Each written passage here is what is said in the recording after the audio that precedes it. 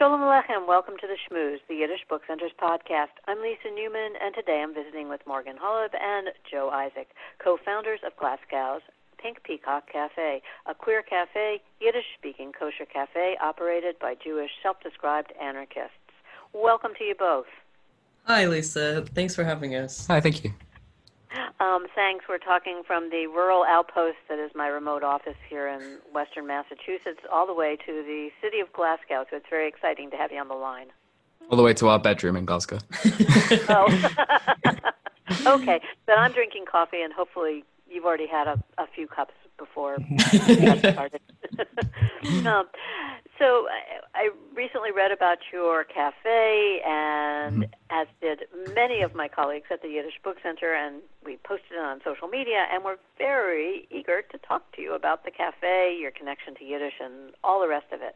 So let's start by asking if each of you would speak a little bit about what your connection is to Yiddish and what drew you to the idea of opening the cafe. And I guess before you get started, I should say that the cafe as a physical space is not currently open, but anticipating to open it soon. Correct? Yes, that's right.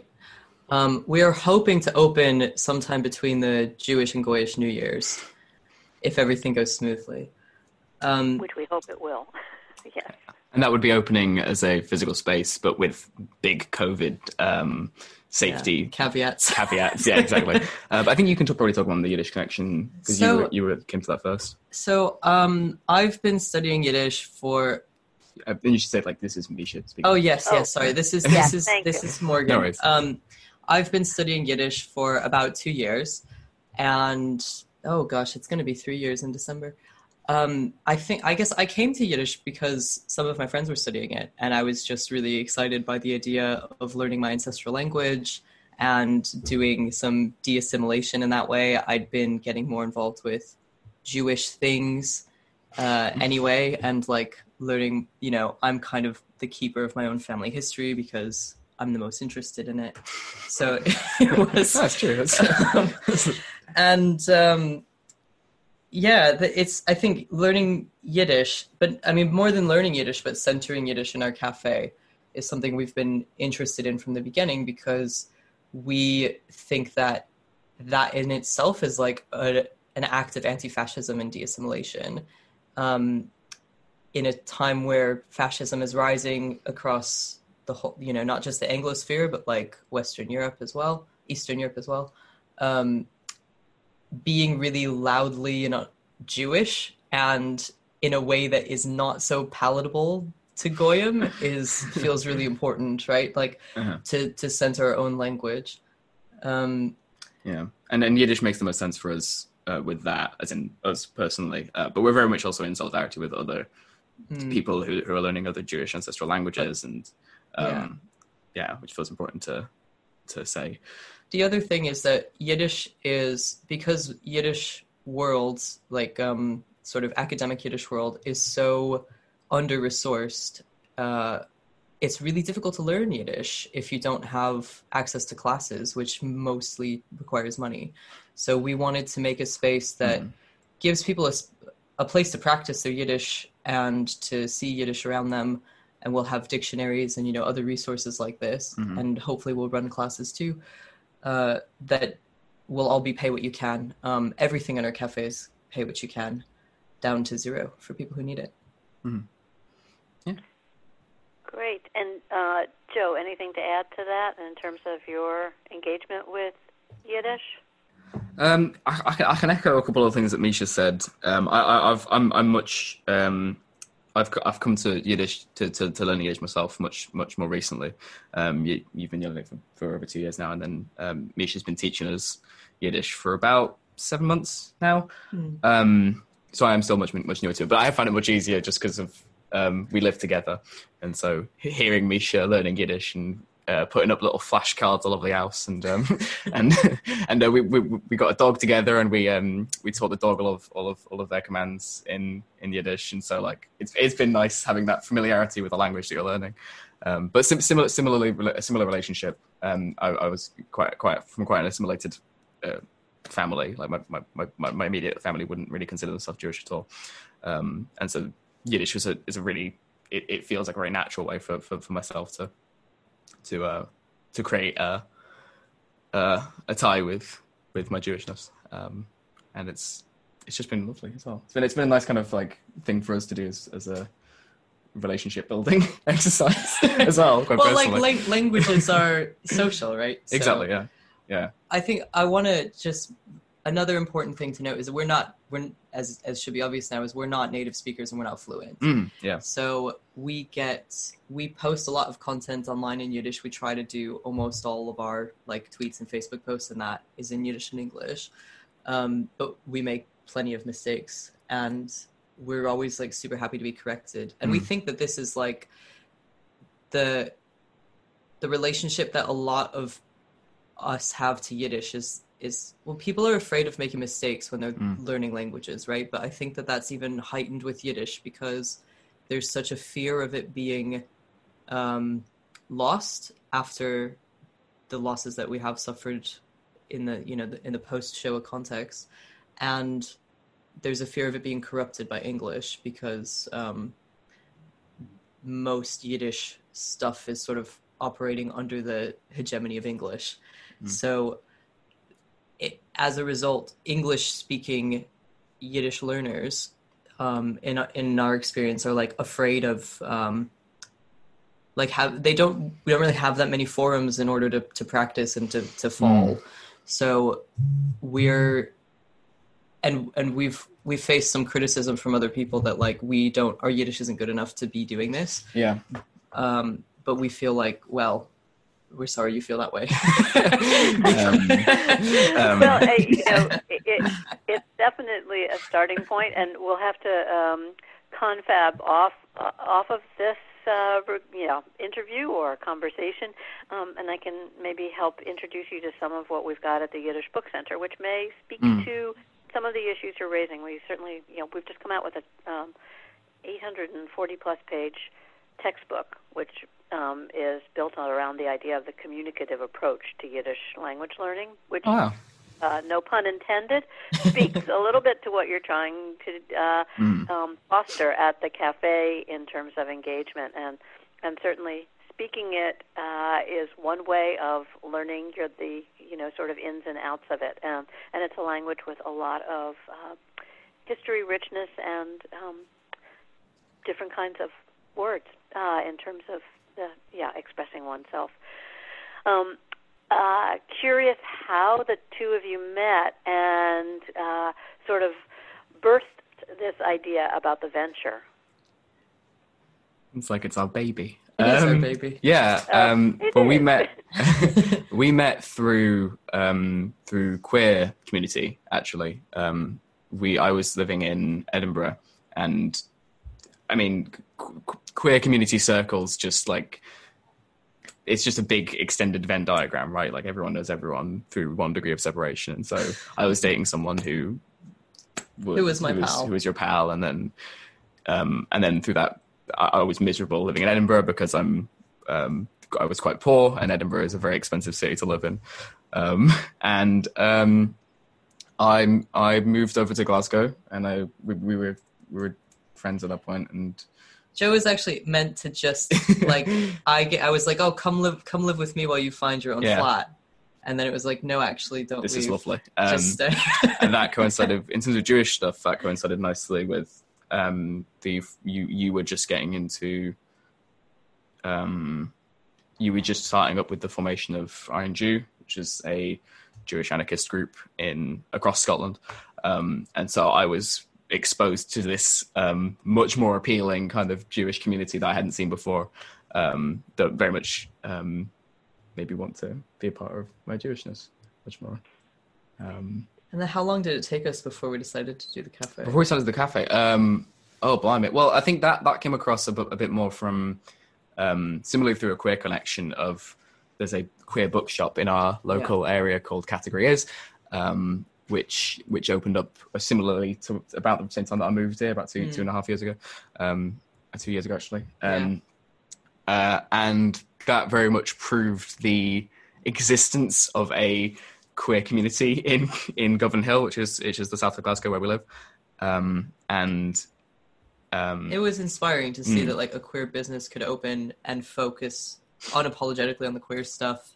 And it was like, yeah, if you're not queer and you want to come, like, you're welcome, but it's not really for you. And that worked. And that inspired us that we should, not only can that kind of venture succeed, but there is a huge community need for it in our area. There's like hardly any queer spaces in Glasgow that aren't that are open like late and that aren't focused on alcohol. So that's another thing about the cafes. It's going to be open late and it's going to be alcohol free. We're often met with a response of confusion as to the amount of things that the cafe is, but it's all things that our whole angle really has just been like our whole inspiration has just been fulfilling certain community needs, which essentially which is why it's a queer Yiddish anarchist dry late night vegan kosher halal peri-can cafe, which is it's a lot of words, but it's essentially each one of those things is a community need that we've noticed there's a gap for, and that we've noticed that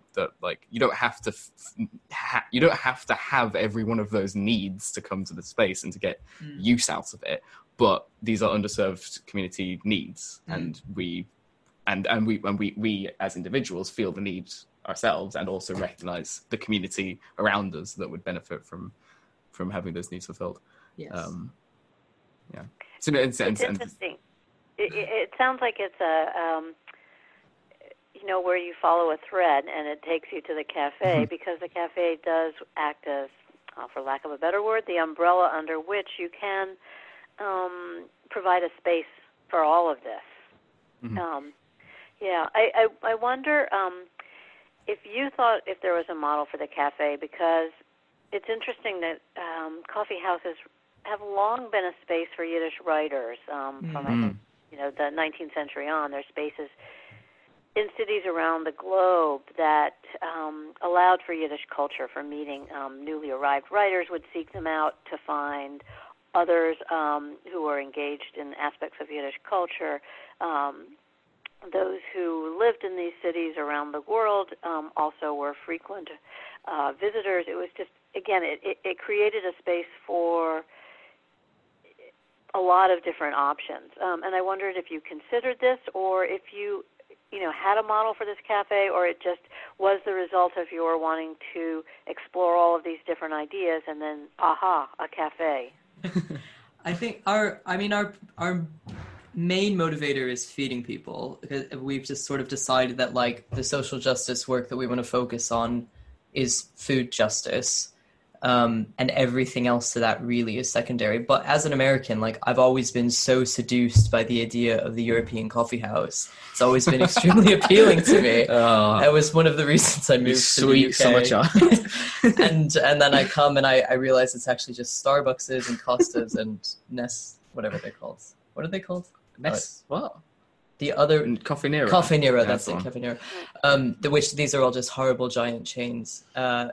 So an independent cafe, I think, like it holds a lot of romance in it, doesn't it? A lot of like old country grandeur. It plays to our strengths as well, in that I have a background in cooking and baking, and Misha has incredibly strong aesthetic tastes. And is a great host, and just like it plays to your kind of your it plays to both of our capabilities, that the cafe stuff. In regards to the historical context of like, I don't know, you can speak on that maybe a bit more, because it's something that you've mentioned as well. It's something we've definitely we do take inspiration from this. A lot of our aesthetics are, which obviously like we can have a long discussion about like how important are aesthetics, or how superficial are they, but we like the aesthetics of like late 1890 to 1925 kind of like Yiddish literature world. We find them very like cool, and they look really good, and a lot of that just like feels like cafe culture that we want to evoke. Yeah, I think it's interesting as well that you mentioned the idea of like Yiddishists and these like Yiddish speaking cafes getting a reputation and then being this drop-in point for Yiddishists, because it's like we've been very aware of the scope of the Yiddish world, you more so than I, and that our cafes will essentially kind of in a post-coronavirus context will hopefully serve as that context of like having people come in, being and a visit. hub. Yeah, exactly. There's no Yiddish exciting. institutions in Scotland. I think the only one in the whole UK is in London, and it's very small. And then the next closest thing is Medum in Paris. So like that's obviously very far away from people in Scotland. So that was part of it as well. So we want to be a place where like Scottish Yiddishists can come and practice. But equally, we're focused on online stuff too. And we even before the Rona, we've wanted to have our things be accessible online for everybody because we want to reach people in all the far-flung bits of the diaspora. Aye. Is there a current Yiddish scene in Glasgow? And also, can you talk a little bit about the neighborhood and its history? Are there Jewish roots where the cafe is located? Well, the Jewish roots of Governor Hill are really interesting, and that's something we've so this is this will lead back into but there is a shul in Govan Hill called Langside Synagogue that we have been for the past year and a half, maybe Year or so. Been trying. It's abandoned, and we've also been originally not through the cafe, but we have sort of, as the cafe talked about this as well, been trying to prevent it from getting torn down and turned into luxury flats. Because it's beautiful, and but through that project we've also, which is sad, and it's hard work, and it's a work in progress as well. Most recently we got people to email to have it classified, to have it categorized as a listed building, which would protect it from would make it more difficult to tear down. I mean, I think it's worth noting, just for anybody who doesn't know what we're talking about, that this building is one of the few purpose-built shuls in all of Scotland, and is like the only example in the whole UK of the particular style of architecture that it is, which is like folk art, Eastern European, Ashkenazi style. It was built in 1926, I believe. It's been empty since at least 2006. It's in private ownership now, and we have reason to believe that they want to turn it into flats. So we're trying to prevent that and put it back into community ownership. But that's like one sort of sad example of Govan Hill's Jewish connection. As you can probably hear from what we just said there, the slight silver lining to all of this has been that we've had reason to really delve into Govan Hill's Jewish history. Well, so Govan Hill is so this is in the south of Glasgow, and it's always been, or I think really, it's always been an immigrant community, and it remains like it's the most ethnically diverse neighborhood in all of Scotland, which is a low bar, to be fair. Scotland is a very, very white, homogenous place, but Govan Hill is home to many, many migrants and like hundreds of languages. It's only about it's less than 2 square miles. It's quite a small area. And it was home to the immigrant Jewish community from around the 1920s. So before that, the sort of previous wave of Jewish immigrants lived in what? Sorry, just move your phone so it's not vibrating. Here, you hold it. The previous wave of Jewish immigrants lived in Garnet Hill, which is in the city centre, and that's home to like a really beautiful old Orthodox synagogue as well. And then the Jewish immigrants that came in about, I don't know, the 1910s, 1920s, settled in the Gorbals and in Govan Hill. So the Gorbals is just north of Govan Hill, and there was a shul there, and it's been torn down since. And now Govan Hill, like the Jewish population has moved further south to Newton Mearns, and that has a larger Jewish center than Govan Hill. But Govan Hill is where all of the queer Jews live. It's where more young Jews live. And I really feel like there's a resurgent Jewish population in the area. Yeah, for sure. Well, it's a similar cycle to lots of other areas that have like scenes like that. It's just that it's affordable. It's been affordable. It's being gentrified at the moment, which is unfortunate, and we're hoping to combat. Well, we're trying to combat as the cafe as well, because makes us sad that our friends won't be able to live here because it'll be too expensive. Yeah. But it's a similar cycle. Like, yeah, it's a more affordable area because of, just frankly, because of racism. Because of white flight, basically. Yeah. There's also a really interesting story about when, what's he called? Oswald Mosley, who was the leader of the British fascist party in the lead up to and throughout World War II, called the Black Shirts, I believe they were. Yeah. Oh. The Black Shirts had never been popular in Glasgow. Glasgow has a real working class history, and an anti-fascist history, just aside from the Jewish history. But when the Black Shirts tried to come to Glasgow to do sort of speakers corner rallies, outdoor rallies in Queen's Park, which is in our neighborhood, Jewish anti-fascists just beat them up and made them get lost. Yeah, and it's a proud moment. And cops came and tried to chase out the anti-fascists, but they'd already run off, and it was a good time had by all. So there's a really brilliant Jewish anti-fascist history across the UK, but in Glasgow in particular, it's just a great city with a working class heart and and a wonderful Jewish history. Yeah. So let me ask you then the question. We've talked a little bit about the connection to Yiddish and how you imagine weaving that into some of what the cafe is all about, or a lot of what the cafe is all about. We talked about the queer aspect. We've talked about food and its background. Let me ask you the anarchist aspect. How does that play into all of it, and what do you hope for that as part of the cafe? I think the simple answer to that, and we'll give you the longer answer as well. But the simple answer to it is that we're anarchists, and that anarchism is it's just part of the structure of how we've made this space. As in, we've designed it around core tenets like mutual aid, solidarity, and a lack of hierarchy. And we can talk more about, I guess, what those things mean practically. I think anarchism is a really diverse school of political thought, in the same way that feminism is, right? There's many strands and there's many different opinions, but the sort of core tenets of any anarchist theory, as Joe's already said, is mutual aid, solidarity rather than charity, non-hierarchical structures, and direct action. So in terms of the cafe, that means our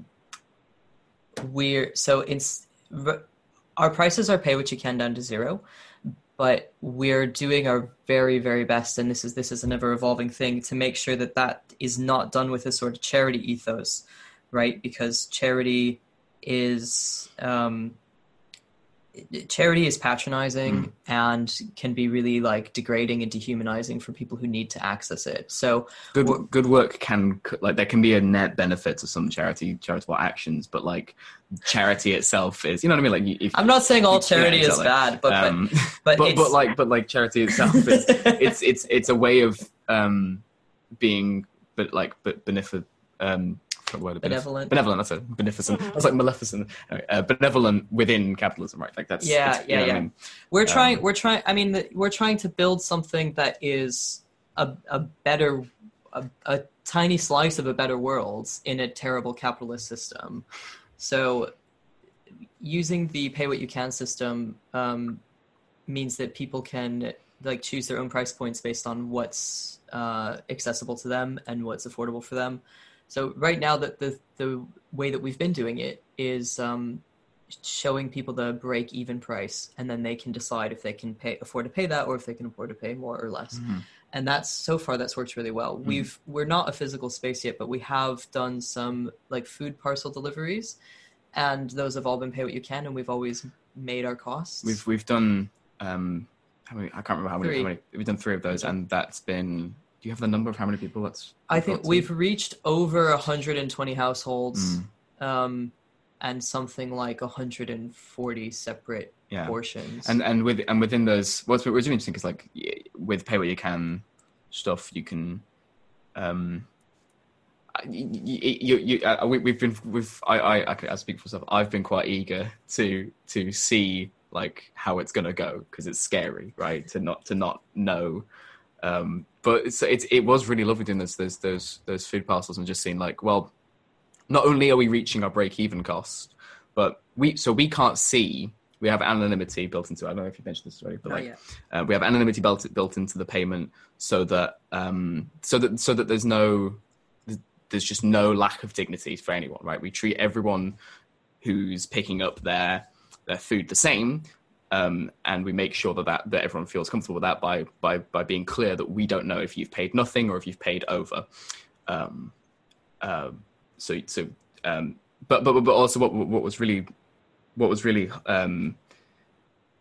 affirming was to see we can see the breakdown of what we have been paid. We can't see who's paid what. We can see what has been paid, and we could see that some people did pay like £1 or whatever for a £10 meal, and then some people did pay £15 or whatever, or way over. And some people just donated. Some people just donated so that the thing could exist. Like some people we could see that we got some donations from America, for instance, and obviously they're not picking up food in Glasgow, so we've been really, really like chuffed at the international solidarity that we've gotten, and just knowing that we're reaching people who, like, we can see we reach people who need it because there are people who are donating under, and I think we jumped into it as like a leap of faith in the public.